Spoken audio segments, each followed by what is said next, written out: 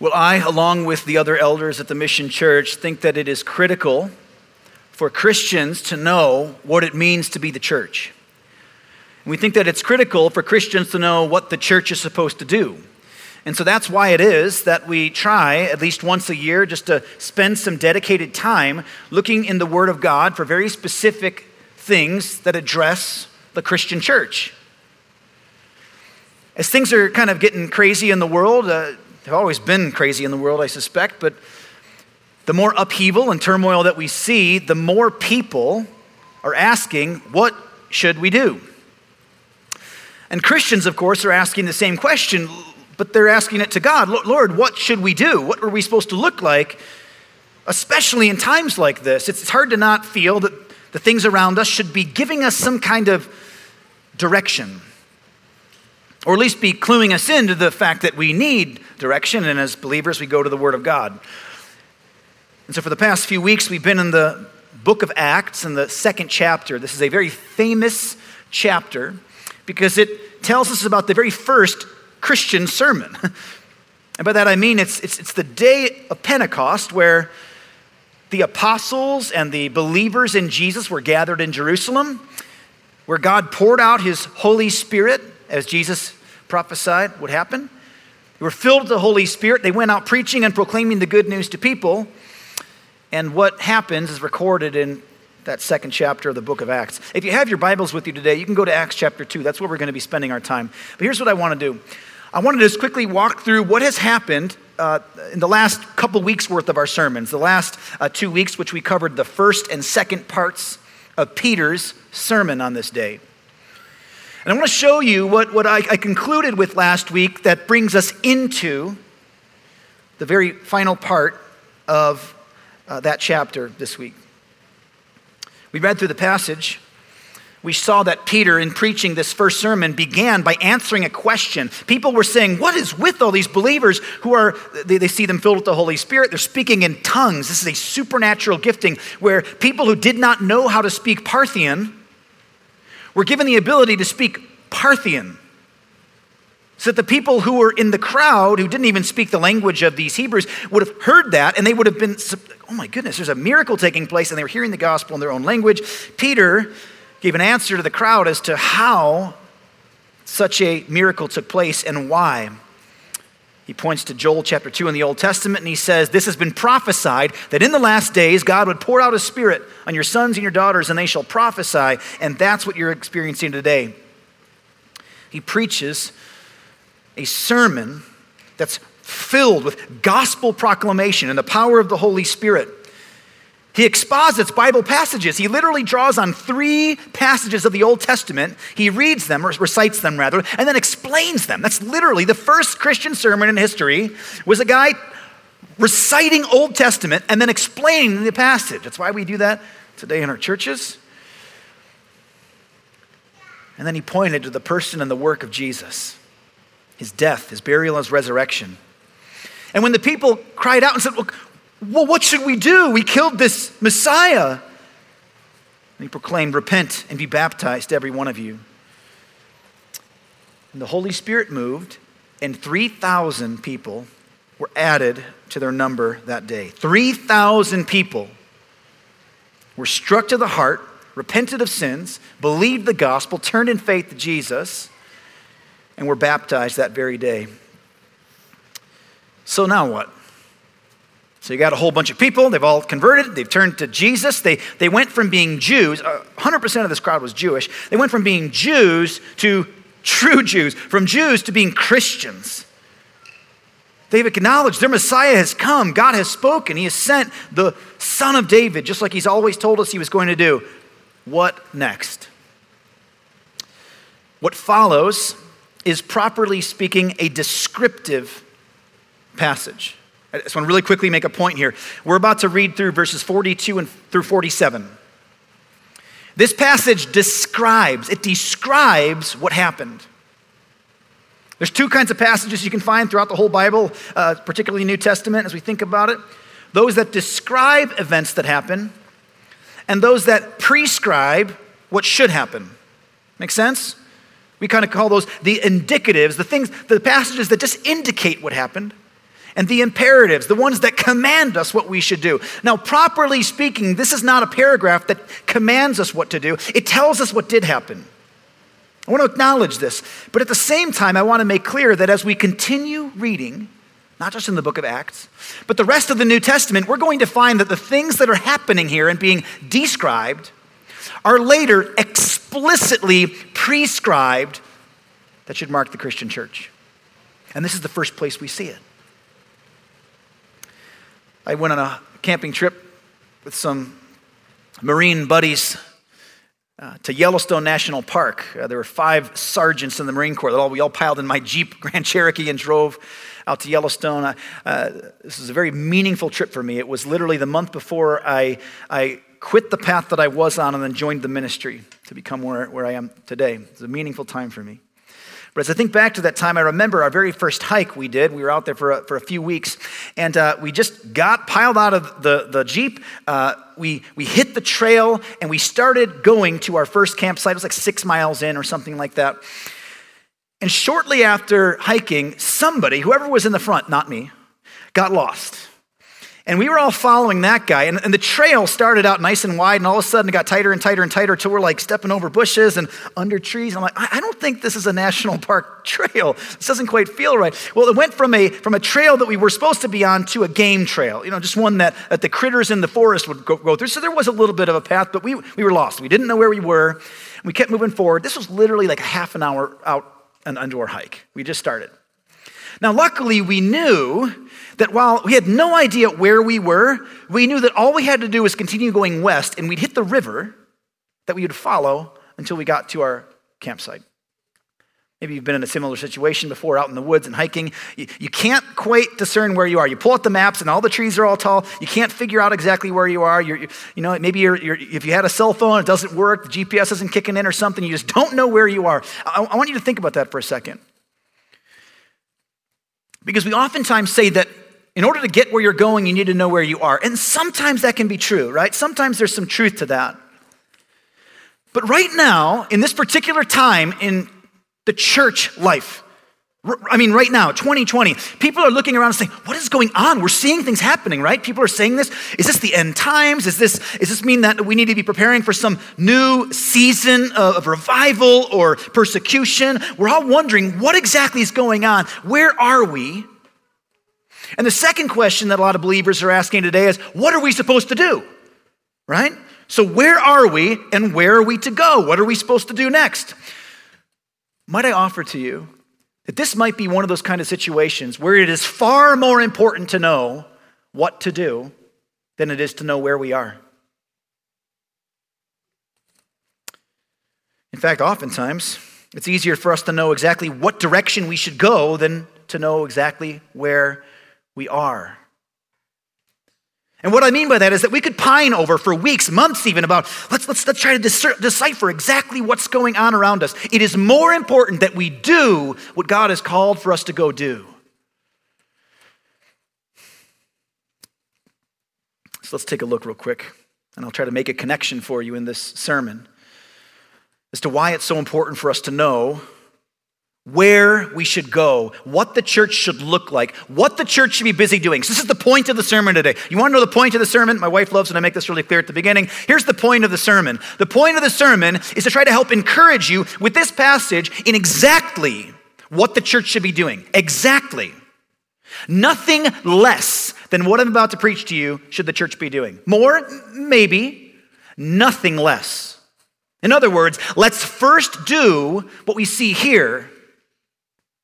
And I'm telling you the end before the beginning. So let's jump in here. Acts 2, 42 through 47.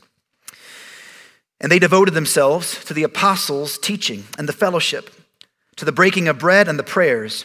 And awe came upon every soul, and many wonders and signs were being done through the apostles. And all who believed were together and had all things in common. And they were selling their possessions and belongings and distributing the proceeds to all as any had need. And day by day, attending the temple together and breaking bread in their homes, they received their food with glad and generous hearts, praising God and having favor with all the people. And the Lord added to their number day by day those who were being saved. Let's pray.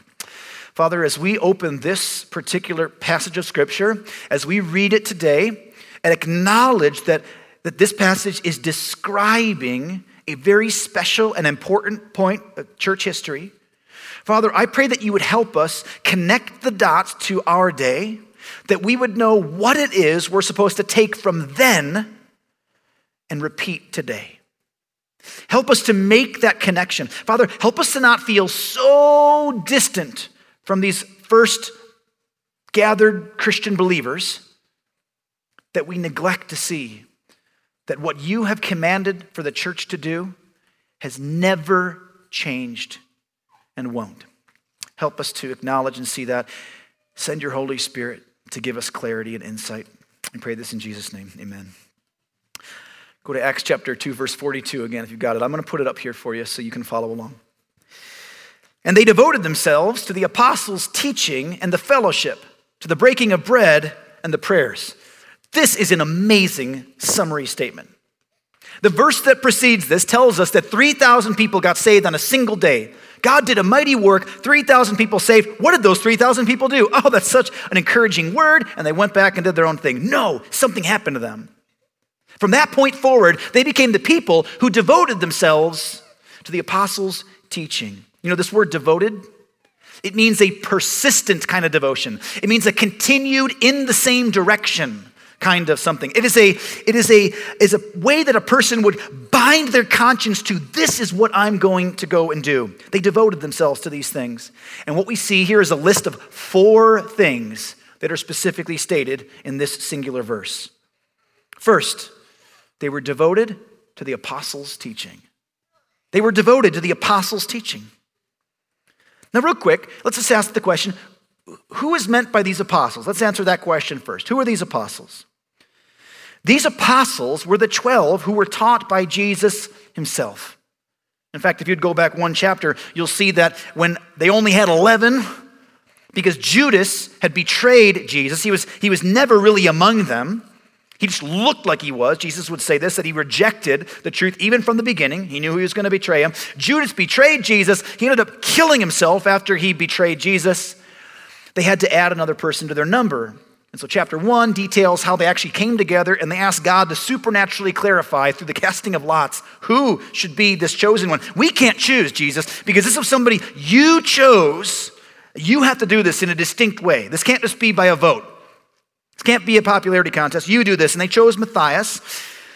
You might even remember that when Matthias was chosen, one of the specific requirements was that he was one of the guys who had been present throughout all of Jesus' ministry since his baptism.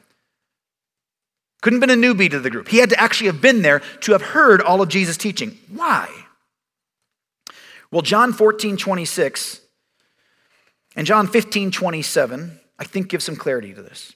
This is when Jesus is praying for his disciples. He's giving them preparation for the ministry they're about to do. He tells them about the promised Holy Spirit who's coming, and this is what is said in John 14:26.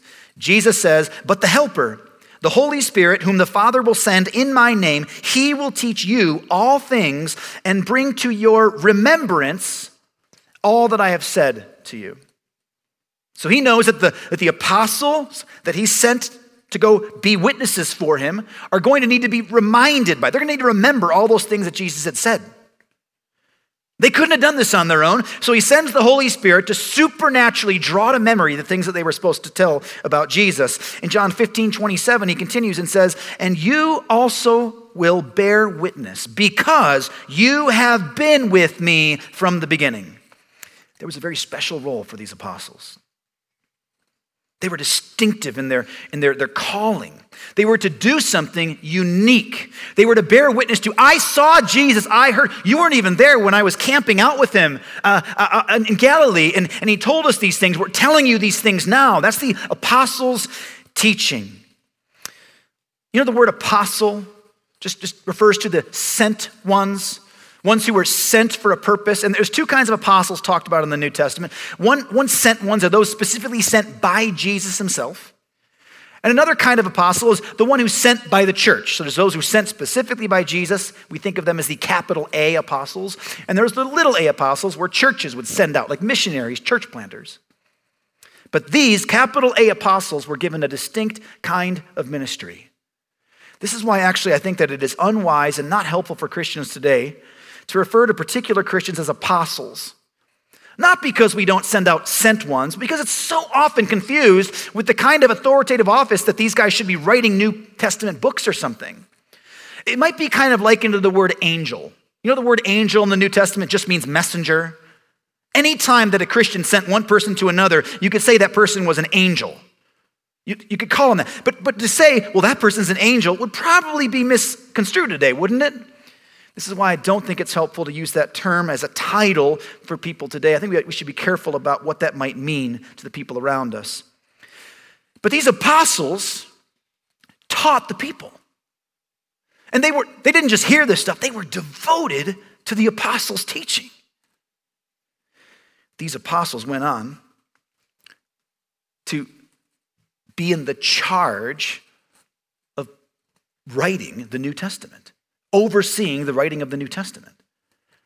This is why we actually even see when Paul becomes an apostle, Jesus appears to him also, that Jesus may not only establish that with him, that he actually saw the risen Christ, but he actually taught Paul things as well. Paul would say, I'm like the unique apostle, the 13th one, the one untimely born, Paul would say about himself. But in the New Testament, we see these books are under the authority of the apostles. So where can we find the apostles' teaching today? The Bible, the New Testament. Every time you open up the Bible, you are reading the apostles' teaching. That's what we have in front of us. This is one of the single most fundamental things about believers. It's no surprise that this is the first thing listed. They devoted themselves to the apostles' teaching. But just because I want to respond to what I've heard some people say before, I've heard some who say they're Christians say, well, we're to be devoted to God, not just a book. Guys, that's nonsense. To devote oneself to the Word of God is to devote oneself to God himself. 2 John 9 says, everyone who goes on and does not abide in the teaching of Christ does not have God. Whoever abides in the teaching has both the Father and the Son. Anyone who says you don't need to follow the Bible, you don't need to abide in what Jesus taught, you don't need to submit to and devote yourself to the apostles' teaching, that person's not in God. You don't have God if you reject his word. This is fundamental. They devoted themselves to the apostles' teaching. Secondly, and the fellowship. This is the only use of this particular Greek word in Luke's writing, in the book of Luke or the book of Acts, and it's the word koinonia. Paul will use this word on a handful of other occasions. He picks up on this lots of times, the Apostle Paul in the New Testament. And Paul will use this word to make it very clear that what he means by it is a close relationship. That's what fellowship is. It's a close relationship. It's intimate. It's getting to know somebody. Like really know them. Not just surface level, oh, I'm pretty sure he's a Broncos fan. But like really getting to know each other. The whole New Testament is riddled with commands for believers to love one another, care for one another, bear one another's burdens, admonish one another, lift up one another. Over and over and over we see these one another passages. And that's supposed to be done in fellowship, in relationship with each other. This is more than just people getting together and having meals on an occasion. This is something deeper than that. It's really getting to know another person's hurts, desires, needs, sins. People are starving for this. This is a significant thing because wherever you find believers, you're going to find them in this kind of fellowship. And oftentimes, when believers are in the biggest parts of struggling in their life, oftentimes it's because they're not doing the things that are on this list, devoting themselves to the apostles' teaching and the fellowship. One of those things goes pretty quickly.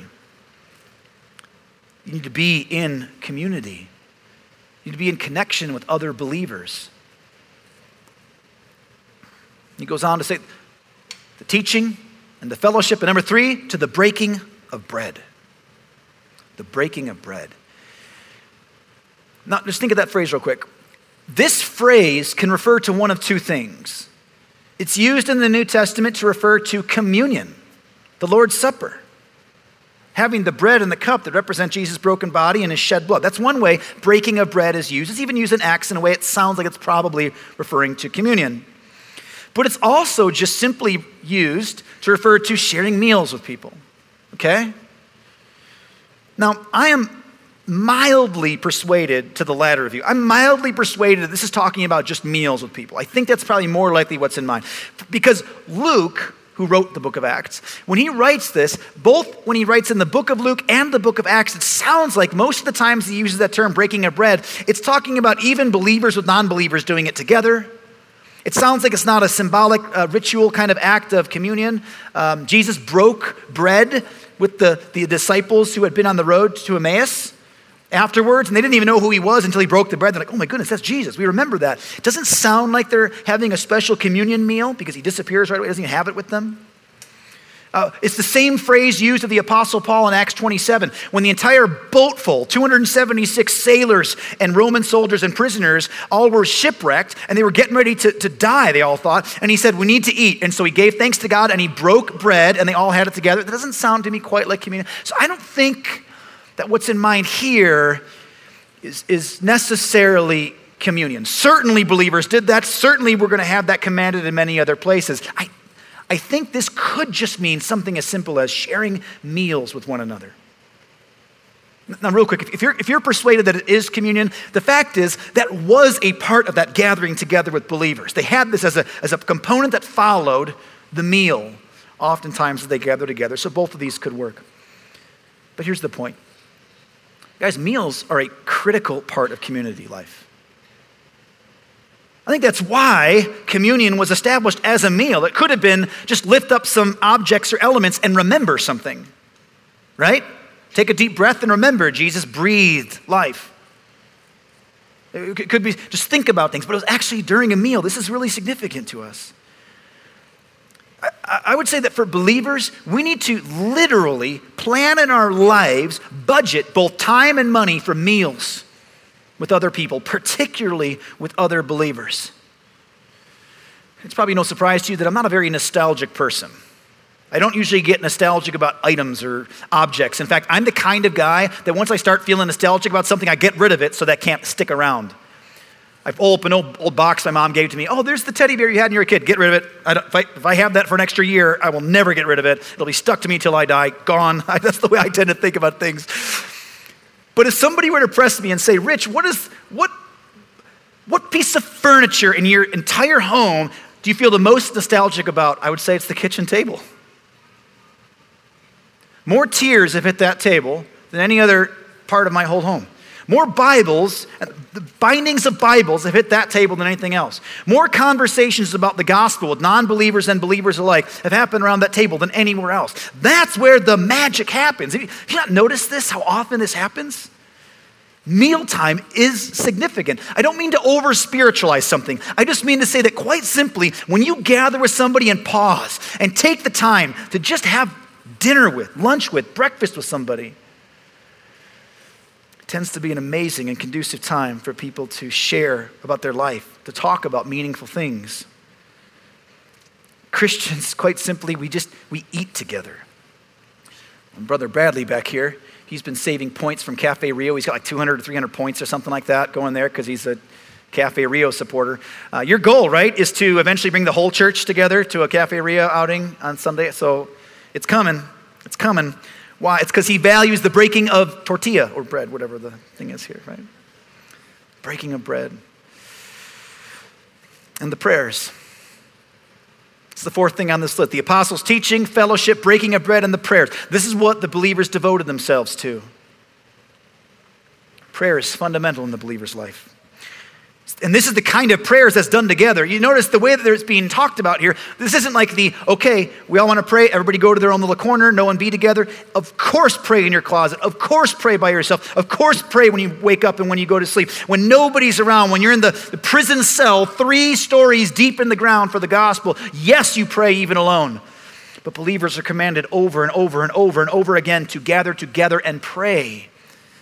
In fact, in the very next chapter 3, verse 1, the believers are going to go to the temple during the hour of prayer so they can corporately be there praying together in that place. Since the very beginning, this is what Christians have done. We are to pray without ceasing. We are to confess sins with one another, pray for one another. We're to pray for healing. We're to pray for the gospel spread. We're to pray for the hurts and the wounds of our lives and the good things and thanksgiving. Christians are about prayer. He continues on. What life looked like for these believers. Those are the first four things. And he continues, Luke, as he's writing this, and awe came upon every soul, and many wonders and signs were being done through the apostles. Awe came upon every soul. You know the word awesome. That's what this is. Awesome. Now, depending on what version or translation of the Bible you have sitting in front of you, you might have a different word there. And the reason is because the word for awe is the word phobos. That sound familiar at all? It's the Greek word from which we get the term phobia, for fear. In fact, some of your Bibles might say fear, and fear came upon every soul. Why? Because this is a reverent respect. This isn't like an awesome dude kind of thing. It's like a, oh my goodness. It's a shuddering, heavy weighted on the shoulder. Oh, that's significant. That's significant. Awe came upon every soul. And many wonders and signs are being done through the apostles. It seems like that's probably the attached, what the initial feeling of awe was about. They were even witnessing even miracles taking place. Heavy things, real stuff happening, tears flowing, life-changing. I want us to think about that for a moment. Because there are multiple places in the first few chapters of the book of Acts where we see this reverent fear. In fact, did you know that the first response from non-believers to believers who had not embraced the gospel in the book of Acts is fear? They feared these Christians. Oh my goodness, they have the power of God. You hear what they're saying? They're shamelessly unafraid to be defying what the Jewish council is saying right here in front of everybody. They're healing people. Look at these people. They were afraid. The crowd saw the believers, and fear struck them. And yes, this awe, of course, extends to the believers in the body. Whew, heavy, sobering seriousness. Here's what I want to say about this. Church is not supposed to just be all fun and games. Oh, man, I wish you guys could come and see our kids' camps when we've had those. We've had to not put that together this year because of the restrictions on the number of people that can gather together. And if you've ever tried to keep two kids 6 feet apart, you probably would understand why we couldn't pack 200 of them in here this year. But we love doing those kind of things and just having fun with those kids. Man, if you go on the retreat, I promise you there's going to be fun. But our church life and family gatherings are not just to be about the fun, lighthearted, how's the weather kind of stuff. In fact, the feeling that we'd hope to convey in gatherings like this, and even when we're together as believers, is serious joy. Serious joy. As a church, we want to be about the gospel, things that are substantive, about truth that has meaning. Our goal is not to get people all emotionally hopped up over a false sense of levity, but to show them the reality of things. We don't want the K-love kind of church setting. There's a place for the K-love, positive, encouraging. Sometimes we just need the encouragement in that. But that's not what the church life was like for these first believers. It was serious business. I'm connected to lots of church leaders and church resources online. When COVID hit, like late March, early April, and every church was like going, oh my goodness, are we supposed to meet? Are we not? How long is this going to last? Or how are we supposed to help our people through this? A lot of people are really concerned and scared, either by the disease or the government overreach or the ensuing response and how it'll affect the economy. Everybody's wondering about these things. And so many churches out there, I was hearing in all these different feeds that I'm connected to, saying, we need to change course and start talking about this serious thing for now. I kept thinking,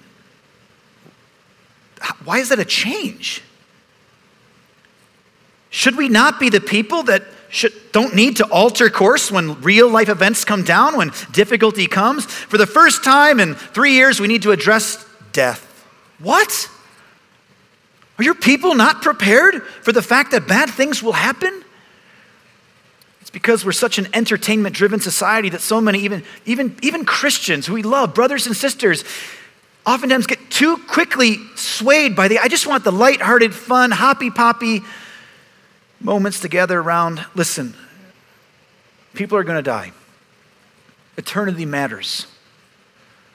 The reality of the gospel is sobering. We want our church life to be acknowledging those things. And when we smile and when we laugh, for it to be a serious joy. You know, when things go crazy in life for people in the world, they don't go running off to their favorite comedian. That's not the person they're going to. Who's the guy who makes me laugh and makes me feel funny? That's who I want to go talk to. And when everything comes crashing down, when I've lost my job, my wife is leaving me, my kid is running out of the house and doing who knows what crazy stuff in the streets, I got to go find the person who makes me laugh. No, people are crying and they need help. One of my favorite passages in the New Testament about the way that believers are to train up next generation is Titus chapter 2. I'm going to read you verses 1 through 8. Listen to what is supposed to mark the believers, older believers, as they pour into the younger ones. Listen to this. But as for you, teach what accords with sound doctrine. Older men are to be sober-minded, dignified, self-controlled, sound in faith, in love and in steadfastness. Older women likewise are to be reverent in behavior, not slanderers or slaves to much wine. They are to teach what is good and so train the young women to love their husbands and children, to be self-controlled, pure, working at home, kind and submissive to their own husbands, that the word of God may not be reviled. Likewise, urge the younger men to be self-controlled. Show yourself in all respects to be a model of good works. And in your teaching, show integrity, dignity, and sound speech that cannot be condemned, so that an opponent may be put to shame, having nothing evil to say about us. I don't know why I get choked up. I guess I do know why I get choked up about this. I've been so blessed by older believers in my life who modeled that. I'm desperate to grow into modeling that for the next generation. Helping people look at the world and look at the word and see what we're supposed to do. A dignity. Dignity? What an underdeveloped, underappreciated, underemphasized value in our society, isn't it? Dignity. Sober-mindedness. Women who train younger women to do what the world tells them not to do, this is amazing. And it's costly and it weighs on our shoulders.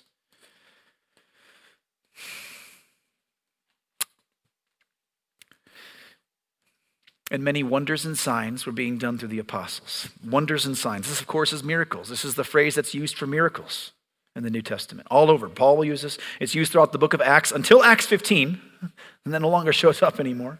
That word, that term, it's significant. But the leaders of this early church, these apostles, they did these mighty works. They did miracles. And have you ever traced, what are these miracles that these guys did? This is actually really fascinating to look at. We think about illusions and street magicians and people doing all these kind of crazy things. And these were serious things that these guys did. What was it that they did? Do you remember? Almost entirely healings and exorcisms. Very few other things. Healing and exorcism. See that? People in tears crying out to these believers, I'm paralyzed. I've been blind from birth. My child is sick. They're going to die. Look at the little girl. She's filled with demons. They're destroying her life. These are the people who came to the church. These are the people who came to these apostles. It wasn't like Roman culture, this isn't as fun. We need more entertainment. That gladiator stuff isn't cool anymore. I'm so bored. We need a good social club. They came to the church because they knew that there was something significant about that church. Those apostles were in a measure showing the power of God and his word over death. Why is that significant? Because the entire world is in bondage to the fear of death. That's why. The entire world is in bondage to the fear of death. I want to read for you Hebrews 2, 14 and 15. It tells about why it was that Jesus became a man like us, shared in the flesh like us, and then died. Listen to what it says about this. Since therefore the children share in flesh and blood, he, Jesus, himself likewise partook of the same things, that through death he might destroy the one who has the power of death, that is the devil. And this is what Jesus does, and deliver all those who through fear of death were subject to lifelong slavery. That's the power of the devil over the world. Our fear of death. This is why it is that he has no power over us with his lies. Obviously, we are indwelled by the Holy Spirit of God. We have Jesus in us. Greater is he who is in you than he who is in the world. Jesus in you is bigger and better than Satan. By badder, I mean the tougher, badder, stronger, badder. Jesus in you is stronger than Satan. But what is it when we hear the lies that we can press against? You got nothing on me, Satan, because I'm not afraid to die. That's at root. And the whole world is scared to death of death. You know, atheism back then was not the problem. The people back then were not concerned about that the same way that they are today. That's the dominant thing we're facing today. The people in that day were crying out to false gods who couldn't heal anybody. There's a kind of atheistic lie that just, well, whatever, you're just sparkle dust from the universe that means nothing, and you're going to a cold, dead grave, and who cares? There's no meaning to life, so if you die early, it doesn't matter at all. People then knew that's not true, just like people today know it's not true. They just didn't have a system for it quite the same as our godless culture does right now. These people brought their kids, their family members, and even their own selves before these apostles because they knew there's something about their God that can deal with these things. God demonstrated his power. He authenticated these representatives of his truth. You know, anyone can make a claim like these guys made. Anyone could make some claims. God called me to be a prophet, and whatever I say you should do. And here's the book I wrote. God gave me to write, and just obey it. And by the way, give me money, power, women, sex, acclaim, and influence. That would be great. Just give me all that, and I'll just tell you what God tells me to tell you, which is to give me those things. Anyone can make such claims. Not everyone can raise someone from the dead, like these apostles did. Not anyone can make a person blind from birth able to see, a paralytic. Do you remember in John 3 when Nicodemus came to Jesus in the middle of the night? He comes to him under cover of darkness and he says, Jesus, we know you're a man sent from God. Because it's not possible from somebody not sent by God to heal and do the miracles that you're doing. In fact, later, some Pharisees try to throw this in Jesus' face. He must be casting out demons by demons. And Jesus' answer is not, no, you're just wrong. He tells them what a fool they are. He goes, that doesn't even make sense. If the devil casted out the devil, he'd destroy his own kingdom. No, it doesn't work like that. Only God can do that. God was authenticating. He was putting a stamp of approval on these apostles, and awe came upon every soul. Run out of time here. And all who believed were together and had all things in common. And they were selling their possessions and belongings and distributing the proceeds to all as any had need. What a beautiful picture, isn't it? Now, if you're a conservative living in America today, you might get a little uncomfortable by passages like these. Isn't it?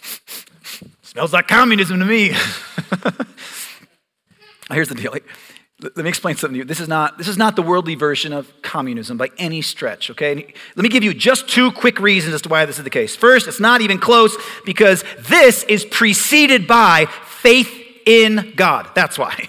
First and foremost, a shared faith in Jesus is necessarily what precedes this. The communistic countries today require that all abide by the same state religion, namely secular humanism, because communism cannot work apart from absolute commitment from every member of the community to the same set of values. You get that? There's a kind of truth there that's even true for believers. What is it that makes it able for people to do this kind of thing and do it rightly? Because we have a shared set of values. The problem is in the communistic countries now, they throw out God and think they can get this good stuff without him. And it's led to more death in the 20th century than all the centuries previous. Second, it's not compulsory. Who was the one holding the gun or the sword to the throat of the people doing this to make them give up their stuff? It's not mandatory. It was not enforced. Communistic governments today obligate their citizens to turn over their possessions, and they enforce those obligations with a heavy, even bloody hand. So real quick, just want to make sure you see the beauty of this and cast out anything that might try to make you skeptical. This is a gorgeous, beautiful reality that is supposed to mark the Christian church. And even those who've come after and tried to grab some of this, tried to acquisition some of the good they see here, will never have it apart from the gospel that precedes it. You don't get this unless you get devotion to the apostles' teaching, fellowship, the breaking of bread, and prayers. You don't get this until you've had that. But believers, this is the way we are to live. Now, I want you to think about this for a second. This is not tithe and offering. This isn't that, you've dedicated out some money to regularly give. We do see in the New Testament a command to regularly give, to be generous with the church. The percentage is never specified in the New Testament, but for people to provide and regularly give in order to care for the needs of ministry and mission, this is actually different. This is the kind of giving from the heart that's over and above the local support of a church. This is, I see the need of a brother or sister, and I meet it.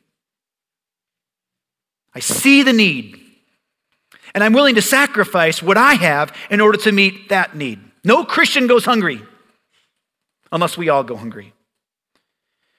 Christians love to be generous with one another. I didn't know how true this was until Laura and I had to raise financial support to move to Utah. It's just, people have told me this. They've been like, Rich, it's okay. Just go tell people what you're doing and that you need funds to go do it. And I'm like, oh man, by far my least looked forward to part of planting a church. What? I had Christians tell me, Rich, Christians love to give. Just watch. Go ask. Okay. I remember the day we announced in our church that we needed financial support to move to Utah to do this. Right after the service was over, and the lead pastor of the church there had said, hey, the Sanfords are moving on out. We want to support them. They're going to be meeting with people and telling you what their needs are. Get behind them. I had this family that I never ever remember meeting. Just showed up. And they said, you don't remember us, but you used to sit in the balcony way back there. People have assigned seats.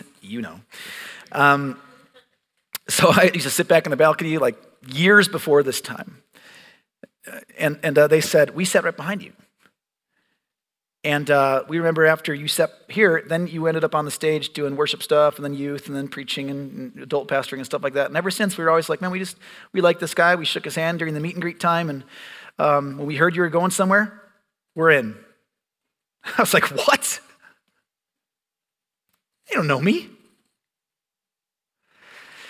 We went to Believers after Believer and just said, if the Lord puts it on your heart, we need help to get out there to plant a church. We want to reach people for Christ. We want to establish a beacon of hope and truth out there in a godless territory. And people were like, how can I give? What can I do? How can I get behind this? And now we understand. Now Laura and I are so eager. Oh my goodness. We get to give to people. We get to provide for Christians. We get to do it without anyone even knowing. Guys, Christians love being generous.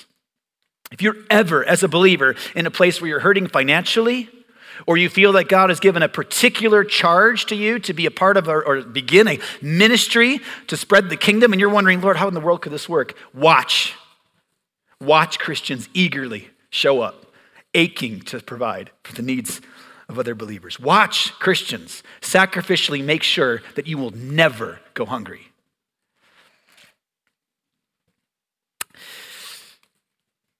And day by day, attending the temple together and breaking bread in their homes, they received their food with glad and generous hearts, praising God and having favor with all the people. And the Lord added to their number day by day those who were being saved. They went to the temple. The Christians here ask, what does it mean? What do they do at the temple? Remember, no one could go in the temple. They're hanging out at the courts. Women weren't allowed in. Non-Levites, non-Aaronites, they couldn't go in the temple. They were gathering there because it was a central location. It was the place in which they could be together in a large group, thousands, and be able to gather and pray together. Up until Acts 8, where persecution begins, and no longer do the Christians gather corporately in large groups in the temple. We see some of them go on occasion to go pray together and be part of that gathering. But eventually, by 70 AD, the temple will be destroyed, and never again will a Christian enter temple grounds until the end. They gathered together in large group gatherings in order to worship and pray together. They were praising God and having favor with all the people. Praising God and having favor with all the people? This is what they did. They praised. They gave worship to God. They honored him. And the people around them saw this. They saw their good deeds and knew there was something special about these believers. And the Lord added to their number day by day those who were being saved. Once again, we see the great and wonderful paradox of Christian salvation. Belief and sovereignty. Who added the people? God did. What did the people do? They believed. God adds people to the church. This is what we pray for as a church. Lord, add people. Draw people. Save souls. Convert hearts. So let me close with a summary. What marked these believers? And what ought we be doing now? I'm going to make this quick. We must devote ourselves to the Word of God. This has been absolute bedrock foundation for the Mission Church since before we even had a name. Is that we wanted it to be founded on the Word of God. We wanted to celebrate, exalt in, worship around, through, meet around the Word of God. We love the Bible and are eager to talk about the Bible. We are devoted to God's Word. We have a high view of God's Word. God says what to do, and we obey. And when we find something that we're doing, that we get to a verse and go, oh, that's different, we change because God's Word reigns. 2 Timothy 3:16 says that all Scripture is breathed out by God and profitable for teaching, for reproof, for correction, and for training in righteousness. This is going to be what we follow in everything that we do as a church. Second, we are to have affection, fellowship, loving relationship with one another. Galatians 6:10 says, so then we have opportunity, as we have opportunity, let us do good to everyone, that's every person that exists, and especially to those who are of the household of faith. We have been given a priority of caring for fellow believers. Yes, let that good love overflow into the world. But we are to have a special kind of fellowship with one another. We care so much about you finding a good church home. We're okay if it's not here. Laura used to get all over me about this. We'd meet new people with churches barely starting, and I'd say, hey, yeah, we'd love for you to be part of the Mission Church, but hey, let me tell you about 3 or 4 other really good churches in the area. And people would be like, well, you don't want me to be here? And she's like, stop saying that. It makes it seem like you're sending people away. Because from the very beginning, I wanted to make it clear that I meant it when I said, I want you to be having this kind of fellowship. And if you could have that faster and better and more lasting at another local church, get on it. Always said this. Because you have to have devotion to the Word of God and fellowship, people that you can do this with. Jesus said, by this all people will know that you are my disciples, if you have love for one another. The world is watching how we're going to love one another. This is so critical. We gather together in big groups like they did at the temple, and at small groups like they did in the homes.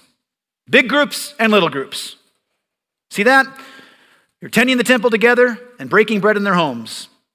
Christians get together here at church on a gathering in a large group setting and have people over for dinner. Meaningful meals. Believers, break bread with one another. Feast with one another. Invite people over to your home.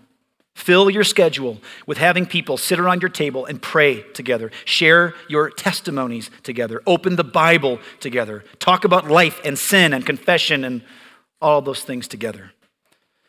Pray together. Not isolated.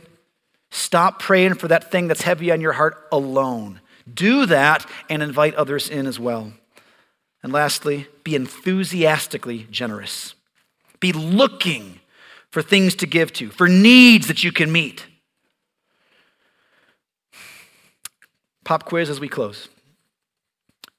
the summary. This is what marked the church here in Acts chapter 2. Here's the question for you.